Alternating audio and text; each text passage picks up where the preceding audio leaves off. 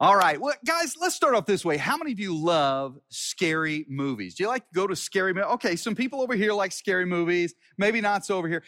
I don't like to go to scary movies because they're scary, okay? I don't like to go to scary. So I'm more with you folks over here. The only way that I would enjoy going to a scary movie, sometimes I like it, if I go with a rowdy crowd.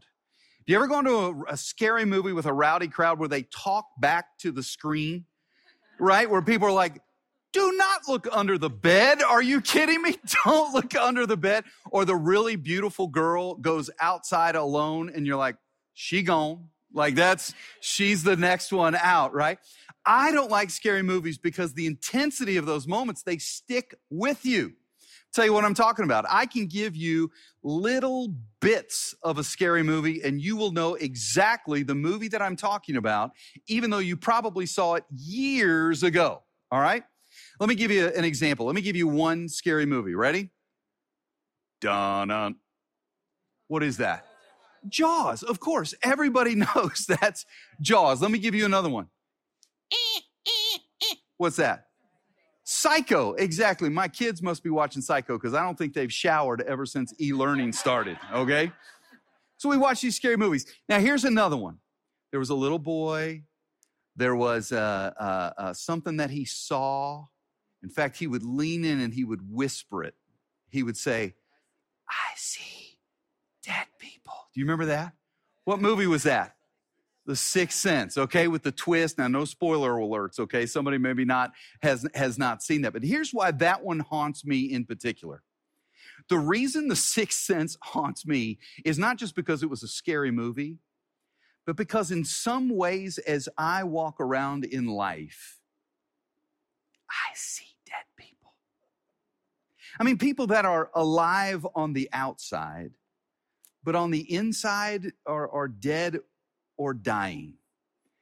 People that relationally are just going through the motions. They're alive on the outside, but on the inside, just kind of dying relationally. They're lonely. They're isolated. There are people that are dead in their dreams. People that started off their career thinking, man, I am going to change the world. And who now basically just punch a clock. They're working for the weekend, can't wait till the moment that they can retire. They're just kind of dying in regards to dreams and purpose in life. There are a lot of high school students that are literally dying through anxiety and depression when they should be having the time of their life. And I'm going to say it, even church people that come into environments, maybe even like this one, who look so great on the outside. You guys are a good-looking group of people, okay?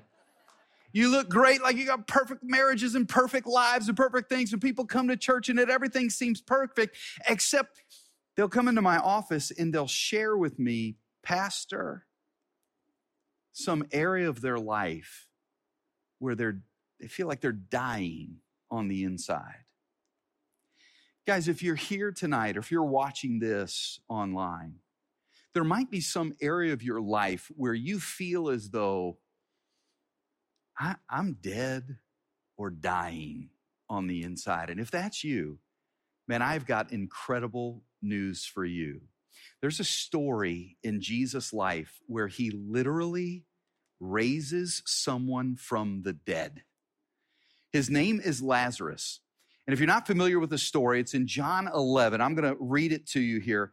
If you're at home, we might have this up on the screen for you. If you're with me, feel free to grab your phones and look at it on the Bible app. But let me read this story to you because this coming back to life story is so inspiring to me. It says in verse 1, now a man named Lazarus was sick. Now he wasn't dead, but he was sick and he was dying. He was from Bethany, the village of Mary and her sister Martha. And in verse 3, so the sisters sent word to Jesus, Lord, the one you love is sick. They had seen Jesus heal people. They'd heard about all these miracles. Call Jesus because we've got somebody that's in trouble. And when Jesus heard this, Jesus said, this sickness will not end in death. Jesus has a plan. Jesus has a purpose. He goes on and he says, no, it is for God's glory, so that God's Son may be glorified through it. I mean, here is Jesus who's saying, you know what? We can work behind the scenes. There's a purpose to this problem. This issue is something that I can work through. In fact, Jesus actually hears this 911 call and does something very strange. Now, I don't know if you've ever gotten a 911 call or if you've ever gotten somebody call you and it's like one of your kids was in an accident or, they slipped and fell or someone called and said, hey, you've got a loved one that's in trouble or whatever. But when that happens in my life, I immediately hop in the car. I immediately get on the phone to figure out how I can help. I immediately jump to action. Do you know what Jesus does? He immediately waits 2 days. He hears that someone is sick and dying. He hears the desperation of these women. And he says, you know what? Let's wait 2 days. Because apparently Jesus has some grander vision in mind, some greater purpose for this moment. Guys, I don't know about you, but man, when the coach calls and says, hey, buddy, you didn't make the team, I see that as a setback. God sees that as a setup. He's setting me up for something greater. He's setting me up for some grander vision, some area of growth in my life. When the doctor calls and says, guess what? We found something on your test. I go, man, that's a setback in my life. God says, no, hold on. I'm setting you up for something. I'm setting you up to trust me. I'm setting you up to see how I'm going to work in your life. When the boss calls and says, hey, guess what? We're going to restructure and I've got a pink slip for you on your desk. I go, man, that is a setback in my life. And God says, hold on, man. I got a setup for you. In fact, I can go ahead and wait 2 days because I'm not even all that anxious about it. Jesus waits 2 days and then he says to his disciples, you know what, guys? Let's go on back to Judea where Lazarus was. Let's go on back to Judea where Lazarus was. Now, what you need to know is if you went back a couple chapters, you'd see that Judea is the very place where they tried to stone Jesus. The last time Jesus is in Judea, they tried to kill him. And now Jesus says, hey, you know what? Let's go on back there. And in the midst of this journey, Jesus and his disciples are going to encounter three characters that are alive on the outside, but in some ways dying on the inside in different ways. And let's see if we can't look over their shoulder and learn something from them. The first character that we meet is a guy named Thomas. He's kind of famous for something. Y'all know what Thomas is famous for? Doubting. Exactly. Doubting Thomas. And sure enough, that's what he's doing in this story. Jesus says, let's go back to Judea. Oh, by the way, that's the place where Jesus was threatened to be killed. And Thomas sarcastically in verse 16 says, yeah, we can go back there that we may die with him. In other words, Jesus, are you kidding me? This is the wrong call. I am doubting whether or not you're making the right decision. I am doubting whether or not you're doing the wise thing in this moment. Do you ever struggle with doubt? Do you ever struggle with the doubt that God could actually show up and do something significant in your life? Like in my finances, God, what are you going to do? Like, how are you going to actually make a difference? You're going to come down and write out the check to my landlord? Like, what is God actually going to do? And it creates doubts. You have doubts with your teenagers or with your young kids or maybe with your older kids. Maybe you raised them up just right. Like you loved them. You took them to church. And now they're kind of going off the deep end. And you go, man, I can pray for them. But other than that, I don't know what else to do. And God, you say in your word that if we raise them up the right way, that you're going to watch over them, that you love them, that you care about them. And honestly, God, I'm starting to feel a little doubt in that area of my life. You ever look in the mirror again and again and again and almost wave that finger at yourself and say, you know what? This is the last time I do this. Here I am saying I'm sorry to God again about the exact same thing. Something that makes me feel less confident, something that threatens my relationships, something that I wish that I would not do. I hate it, and yet I keep going back to it. God, I doubt will you ever be able to make a change in my life. You ever see doubts creep in and begin to see things die on the inside? Well, I want to encourage you to do what Thomas did. You know, he was so good at doubting that he doubted his doubts. He doubted his doubts because what Thomas did was he actually put one foot in front of the other and he followed Jesus into that thing that he felt like he was doubting Jesus was making the right decision. In other words, he doubted his doubts and he put one foot in front of the other. And what we see is that it put him in a place where his doubts were answered and he gets to experience a miracle. And I just want to encourage you, if you struggle with doubt your doubts. Put one foot in front of the other. Do the next right thing in following Jesus. And it will put you in a place where your doubts can be answered and you can experience the miracle that Jesus has for you. Well, Thomas was struggling with doubt. He was dying in the area of doubt. Martha is dying in a different way. She's dying in her delay. Verse 17 says, on his arrival, Jesus found that Lazarus had already been in the tomb for 4 days. This is the writer, John, letting you know this guy was 4 days dead. He was dead.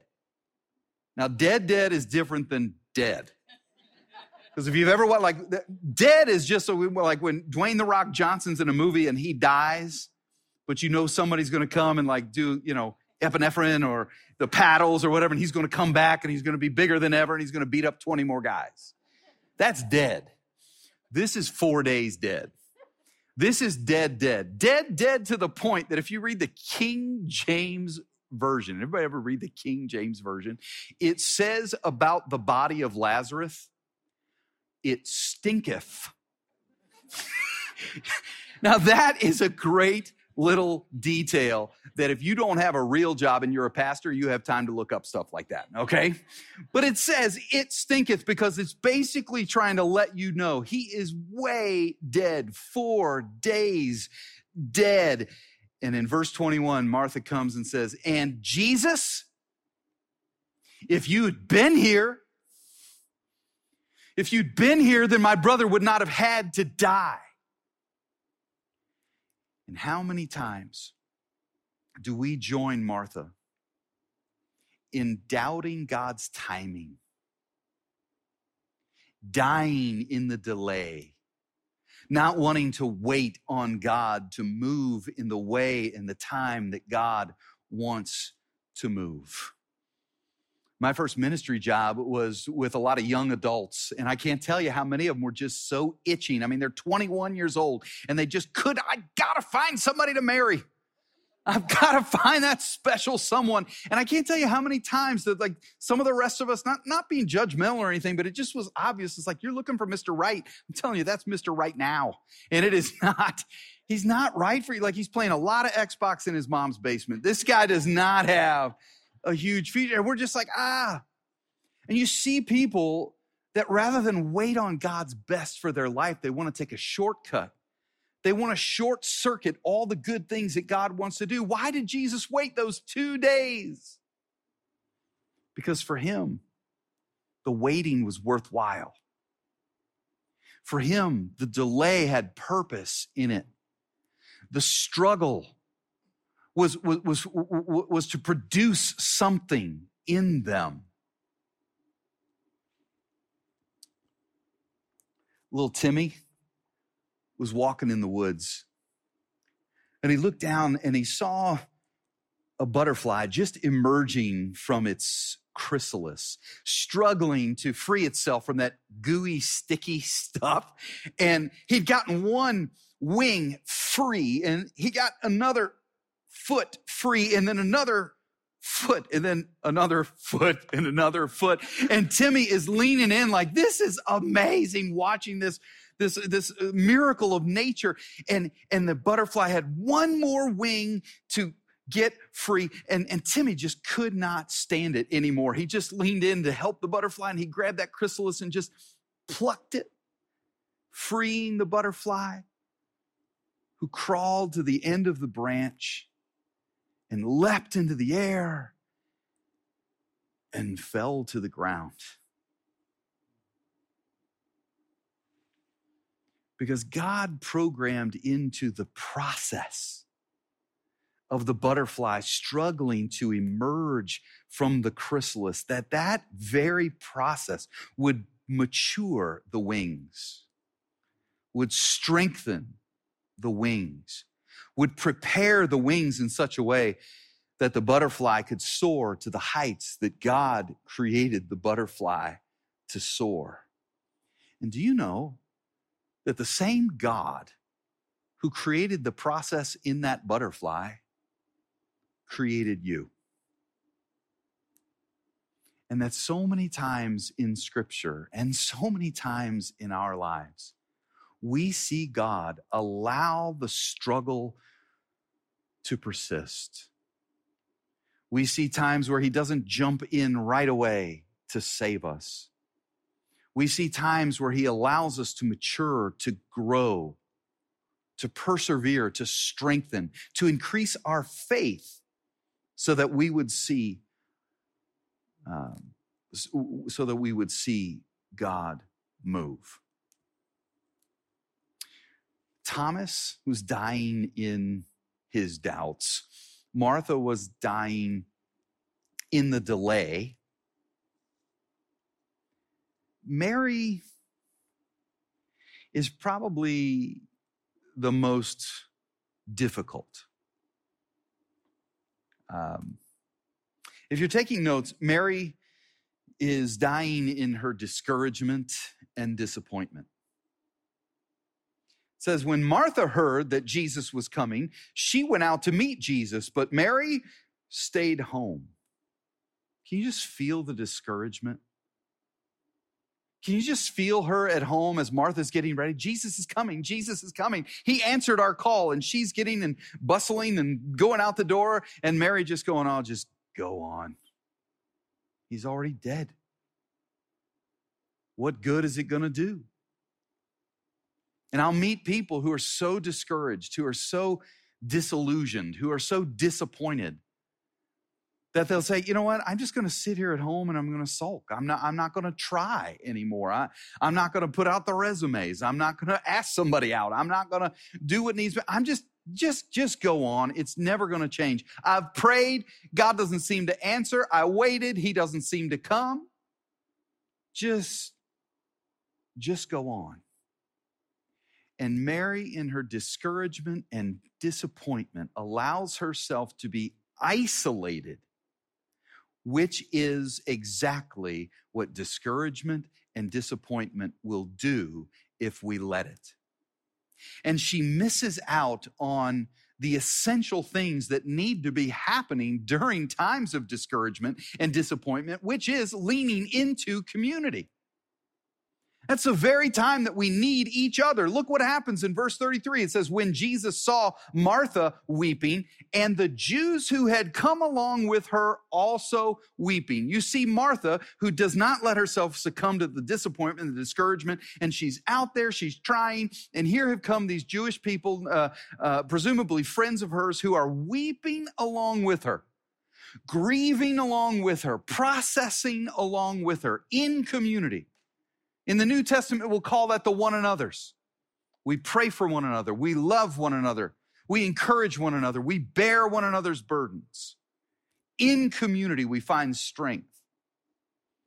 And not only does Mary, in her isolation, miss out on the community of Martha and those Jewish brothers and sisters, but here, this is amazing. It says Jesus, he was deeply moved in spirit and troubled. Where have you laid him? He asked. Come and see, Lord, they replied. And it says in verse 35, Jesus wept. Jesus wept along with Mary, along with Martha.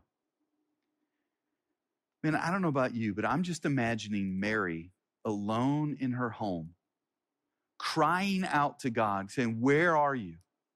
Why won't you answer me? Where are you in all this? How different it would have been had she been there with those people and literally wept along with Jesus to get the sense that God understands what we're going through, to get the sense that God cares about what is going on. Folks, when that begins to happen, the discouragement begins to dissipate. The disappointment begins to dissipate, and we find ourselves with something called hope.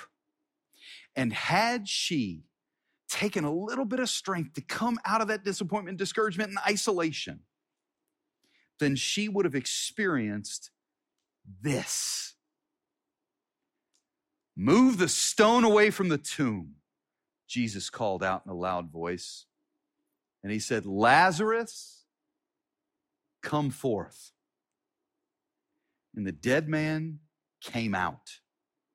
His hands and feet were wrapped with strips of linen and cloth around his face. And Jesus said to them, take off the grave clothes and let him go. And in that moment, Jesus took every one of us who have felt like a victim and said, I can make you a victor. He took every one of us who would say, we are right in the middle of a mess. Can I say 2020? We're right in the middle of a mess. And Jesus said, you know what? I can overcome death, man. I can turn your mess into a message. One day you will tell your grandkids about this time. And if you do it right, you'll be able to tell them all the ways that I was working in your life, why I waited so long, how I worked in your life. Takes a mess and turns it into a message. He takes a trial and turns it into a triumph. He takes a test and turns it into a testimony. Jesus he puts the fun back in funeral. Come on, I'm preaching up here. You're responding down here, okay? He puts the fun in funeral. Folks, whatever you are dealing with, whether you're dying in the midst of doubts, dying in the midst of discouragement and disappointment, dying in the midst of waiting on God, Jesus would say, no matter what you're dealing with, verse 25, I am the resurrection and the life. He who believes in me will live even though he dies, and whoever lives and believes in me will never die. And then Jesus asked Martha the question, do you believe this? Do you believe this? It was a few years ago that a couple came into my office. And they sat down, and it was pretty easy to see that he was frustrated with her, and she'd headed up to here with him. And they went back and forth and went back and forth, and eventually said the words, I loved him, but I feel like my love is dead. And he confirmed that. He affirmed that that's how he felt about her. And in that moment, I thought to myself, I've never heard that before. I don't know what to say. Normally I would say you got to do a date night or get in a small group or pray a little bit or go to a counselor or whatever. And in that moment, I had no idea what to say. Your love for him is dead. Your love for her is dead. But for whatever reason, the Holy Spirit put it in my mind, in my heart to just say, well, that's okay. Because my God is in the business of raising dead things back to life.